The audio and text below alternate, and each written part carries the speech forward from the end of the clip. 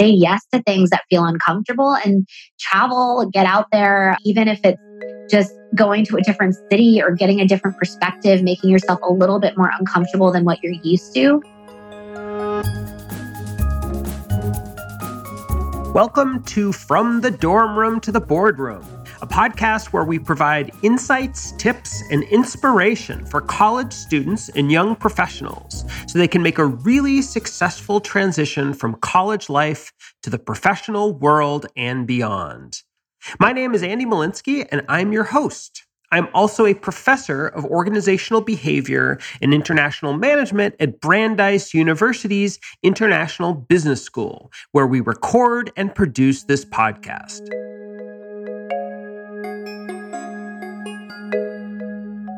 So today's guest is Kalsoom Lakhani, who is the founder and CEO of Invest to Innovate, which aims to support and unleash the potential of young entrepreneurs in growth markets like Pakistan. She's also a partner at I2I Ventures, Invest to Innovate's early stage investment fund for Pakistan and the country's first female-founded institutional fund.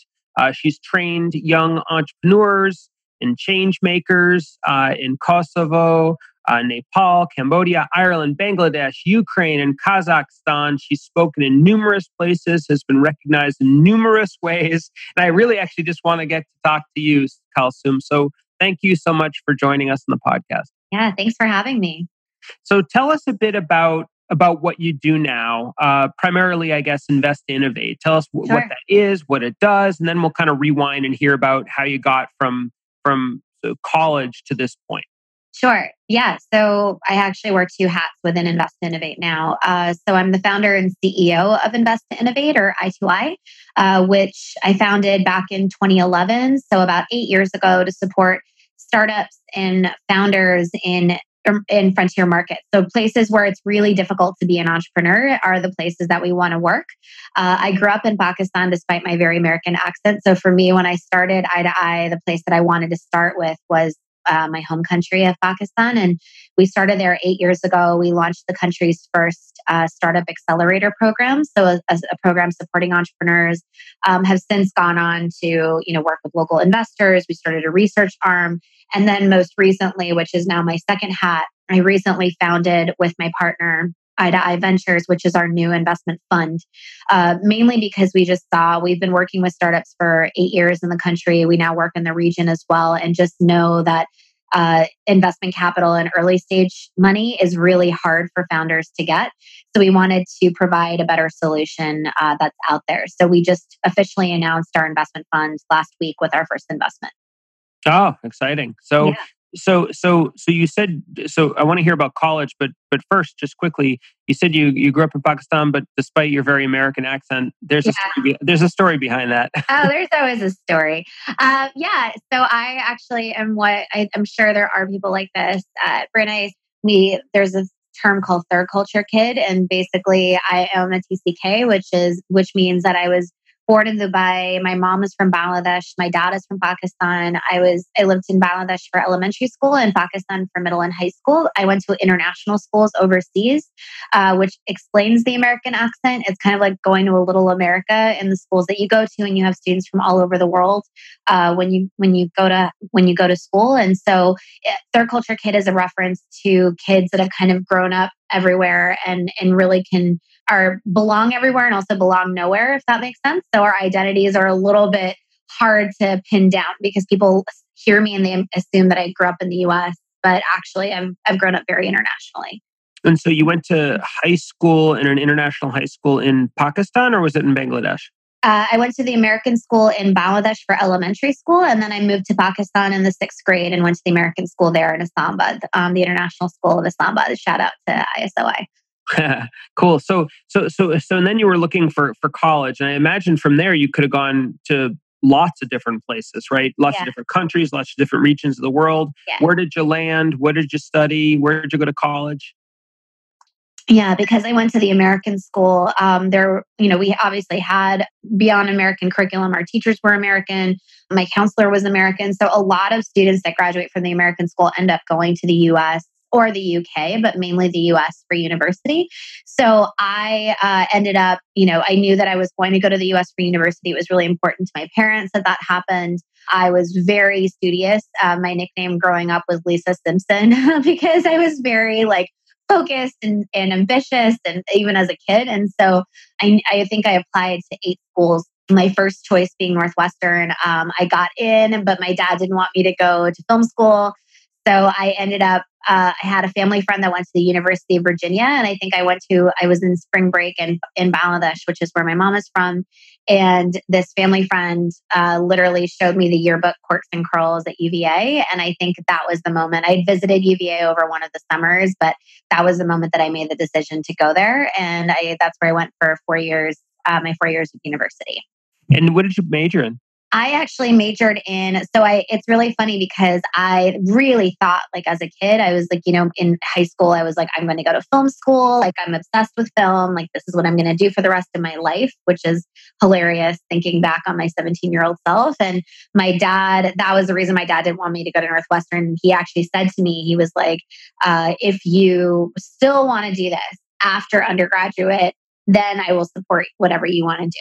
So going to UVA, I thought, I'm going to do like something creative. And then my very first class I took at UVA was a comparative politics 101 class. And I was sold from that moment. I was a foreign affairs major, did a double major in foreign affairs and Middle East studies. And basically every single class I could eat, breathe, and sleep was in the foreign policy politics space, which is what I thought I was going to go into after college. So that's interesting. So you majored in foreign affairs, and you graduated college. And what came next? What was your first job, and what was the experience like trying to sort of find that first job? Yeah, so actually I didn't work right out of college. I was an international student when I went to UVA. Your options are very limited when you're on a student visa. You have to get your OPT or work permit to work for a year and then ideally get sponsored. So I had a professor at UVA that actually was like, well, why don't you, if you feel like you really want to do foreign policy, why not apply for graduate schools? And so I got into George Washington University's Elliott School of International Affairs straight out of undergrad. So I went directly from undergrad to graduate school. Not something that I would actually recommend to undergrads. I actually wish I had taken off some time to like figure out if it's what I wanted to do. And so I almost felt like I was in an accelerated bachelor's program because I just continued studying after undergrad. But then after my master's degree, I actually worked. What the good thing about the Elliott School was that it was a very professional program. So classes were in the evening, which meant they encouraged you to work during the day. So I ended up interning for a number of different places in DC, which is Washington is a great place if you do politics, obviously. And so which is why most people move here. And so I ended up interning at a bunch of different places. My last semester of, I started to do conflict resolution, which is what I started to focus on in graduate school, and doing a lot of work on counterterrorism, because this was conflict resolution in the era of, I'm going to age myself, but it was 2004 to 2006. It was like right during the middle of the Iraq War and the war in Afghanistan. And so conflict resolution was really synonymous with counterterrorism at the time. And so I ended up getting hired by a defense contracting firm after graduate school, and then going straight into being an analyst right afterwards, which is really funny when I first talked about what I do now and how far I've gone from that. It's an interesting point that it's funny how far you got from that, because I hear that in a lot of people's stories, that in some ways the starting point, it's not, I wouldn't say it's irrelevant, but that that where you ultimately end up diverges often pretty far from where you started.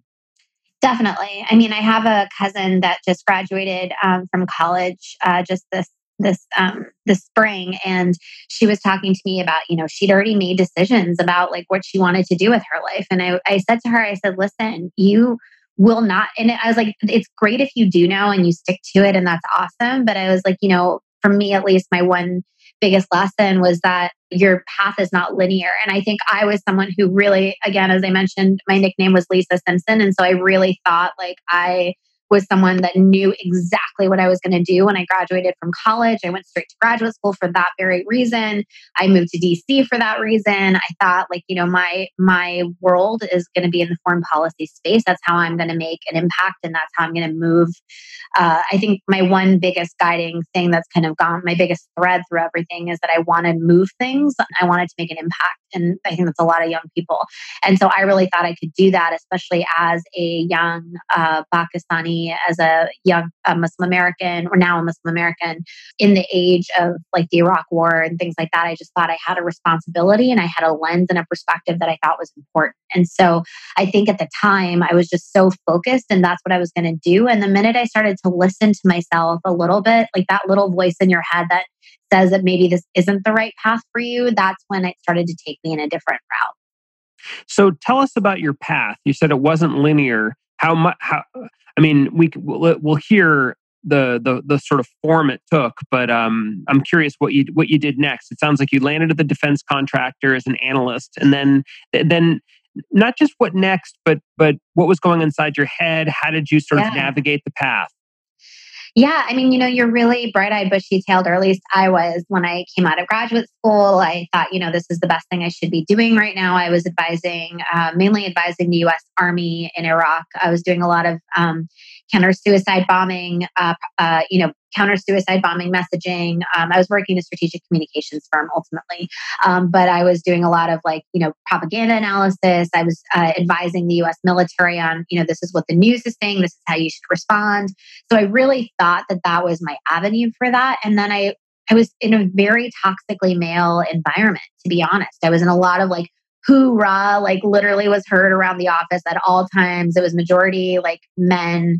I was definitely the one of the youngest and one of the only women analysts in my division in a really small company. And I was sent out to Afghanistan, and it was just, it just wasn't something that I started to feel heard or seen for what I was and what I knew I could bring to the table. And maybe it was just the company that I was at the time, but I think for me the biggest moments that I've moved away from that path has been because I'm the daughter of a serial entrepreneur, and my dad is an amazing business mind. And one thing that I've always learned from him is that, if you have an idea, just go for it, just follow it. And I remember being really unhappy at my job, and I was stuck there because of my visa situation, and I didn't want to leave the country.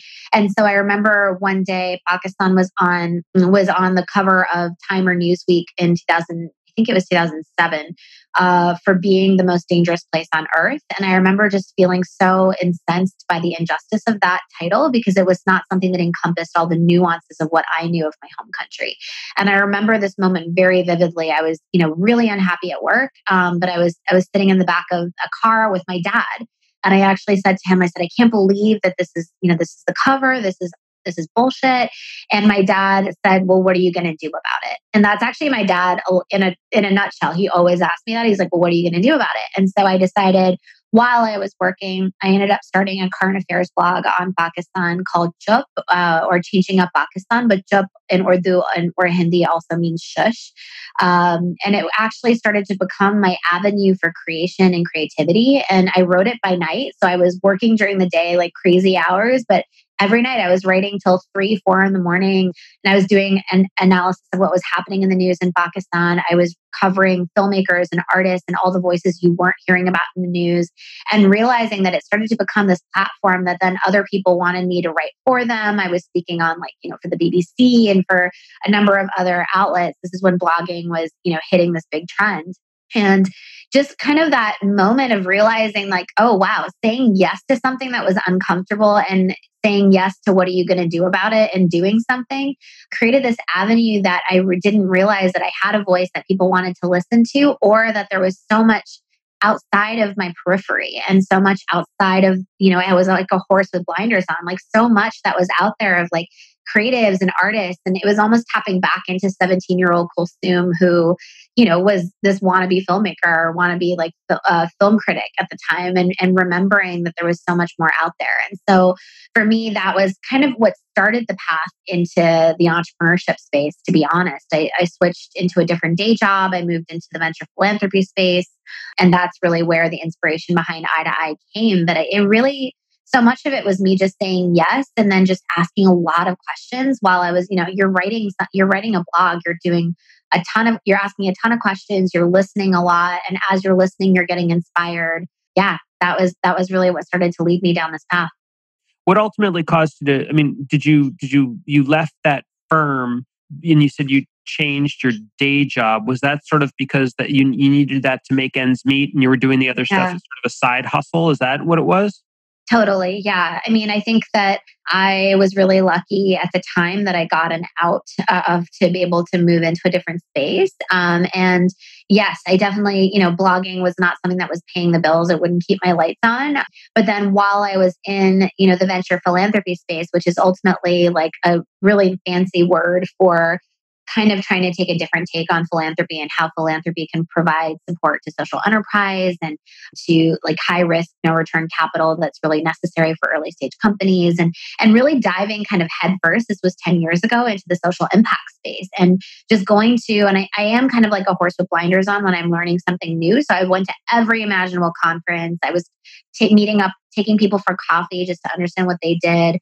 And as I was doing that, that's when I really started to realize that there was like this hidden opportunity that no one was talking about. Like everyone was talking about the same countries that they were putting money into. Everyone at the time was talking about India, Brazil, Mexico, East Africa. And actually that continues to be the case right now.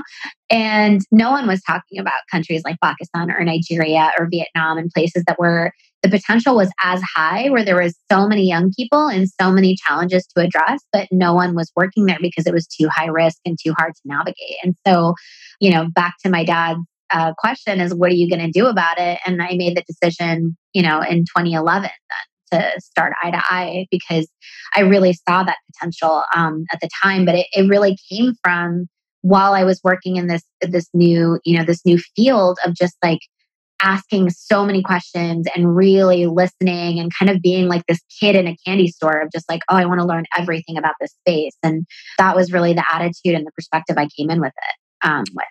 So you've told us a really interesting story about your career journey. From where you stand now, what misconceptions do you think college students have about sort of entering the workforce, building a career? Yeah, I mean, I think that, it kind of speaks to what a lot of things that I've already said was that I think that, you feel like you have to know, you have to have all the answers when you're graduating. And I feel, at least I thought I did. And I felt like that was kind of what was being told to me. Maybe just society. I felt that way. Like I need to know what I need to do. I need to know where I'm going with my life. And I think that's kind of the biggest lie and the biggest myth that someone can say to you. Like, I think it's great to have an idea and to have passions, but I think we are dynamic as humans, right? So we are ever changing and the world is ever changing around us. So I think that's the biggest myth. And I think my biggest response to that is to like say yes to things that feel uncomfortable and travel, get out there, even if it's just going to a different city or getting a different perspective, making yourself a little bit more uncomfortable than what you're used to. Because I think you always find inspiration and potential for creativity in those moments and in those moments of discomfort. And that to me was like, the big thing of when you're coming out of college, you're told this very top down, like almost like parochial, like this is what you have to do. And I think that's not true. Speaking of college, you majored in foreign affairs. I know you went to graduate school right afterwards, and I know you were passionate about film in high school, and perhaps that carried through as maybe a latent interest. Were there any actual skills, anything you learned in college or frankly in graduate school that ended up being like super useful for what you do now or not, or maybe even something unexpected? Yeah. It's interesting. So my joke has always been that I have a master's in conflict resolution and I don't actually manage or mitigate any conflicts in the world. It's always like family or like situations. And that actually was like a really great life skill. Like I've always been a very big diplomat, but learning negotiation, learning how to bring parties together is when you're working and operating in a market like Pakistan, and we work in Bangladesh. I've worked in obviously I've traveled around the world and worked in really different places. You learn what it means to bring people together and to listen and to think about what is it that everyone is saying that is a common thread, and how do we bring people together in that way so that we have common ground. And that even though conflict resolution, and when I was thinking about it, this is not what I was going to use it for, it has come into so many situations, especially in Pakistan, where on a regular basis, I am coming up against something and I have to figure out a way around stuff. And so that to me is one. The second thing, generally with your college education, especially with the liberal arts education, is it teaches you critical thinking. And I think that, I grew up in a country like Pakistan. I had the privilege of going to one of the best schools and having an American style education. Education in most of our countries and in emerging markets is not like that. It's very much rote memorization. It's, top down. And so to go to a US university and to have the freedom to kind of explore and to try different things and to think critically about things and to question things is one of the best life lessons and the best type of skills that I've brought into my work, because I think that kind of puts you into what I call a growth mindset versus a fixed mindset. So a fixed mindset are people that don't ever challenge anything and are okay with the status quo, maybe are the status quo. Growth mindset is you're constantly thinking and questioning and curious about things. And I think college really gave me that. And I would say the last thing is, I was an analyst. That skill actually is, we built an entire research arm of our company. We can do our own research. I mean, I can do my own research. Like right now I have to work on a big project that we're doing with a big client in Pakistan. And I have the ability, I do hire out for it. And we have an amazing research team, but I also, as the founder of the company, I have that skill set to be able to analyze things and think critically about things. So I've definitely used things, just maybe not in the traditional sense of how I thought it was originally going to be applied. So this has been really interesting. It sounds like your career has taken a very interesting turn. And I'd be curious. One last question is about mentorship. You talked a bit about your dad, and in that sort of question that rings in my head as I'm thinking about it. What are you going to do about it? I love that. Tell us about the role of mentors in your career so far. And I'd actually be curious about both directions. People you've had as mentors, and also any mentoring you've done, and the importance or lack of importance, or any tips or insights about that. Yeah, I think mentors are so pivotal for you. I think it's also sometimes an overused term, and so a lot of times, someone will claim someone as a mentor, and it's an interesting thing of like, who makes the mentor, or what does that relationship look like, and it's something that I think is often has to be defined by both parties or multiple parties. So I definitely, when I started Eye to Eye, obviously I grew up with, the best type of business school you can go to is being the daughter of an entrepreneur, right? Because around the dinner table, I was hearing stories about failure and not just success. Actually, my dad would talk about how he made his first million before he was 30, and then lost all of it when we were little, and how what my mom had to teach exercise classes to keep the lights on, and just all of these stories of the type of risk appetite that my father had was the best type of business school a kid could go to. And he continues to be like one of my favorite sounding boards, and someone who I really feel is a big cheerleader of mine, as is my mom.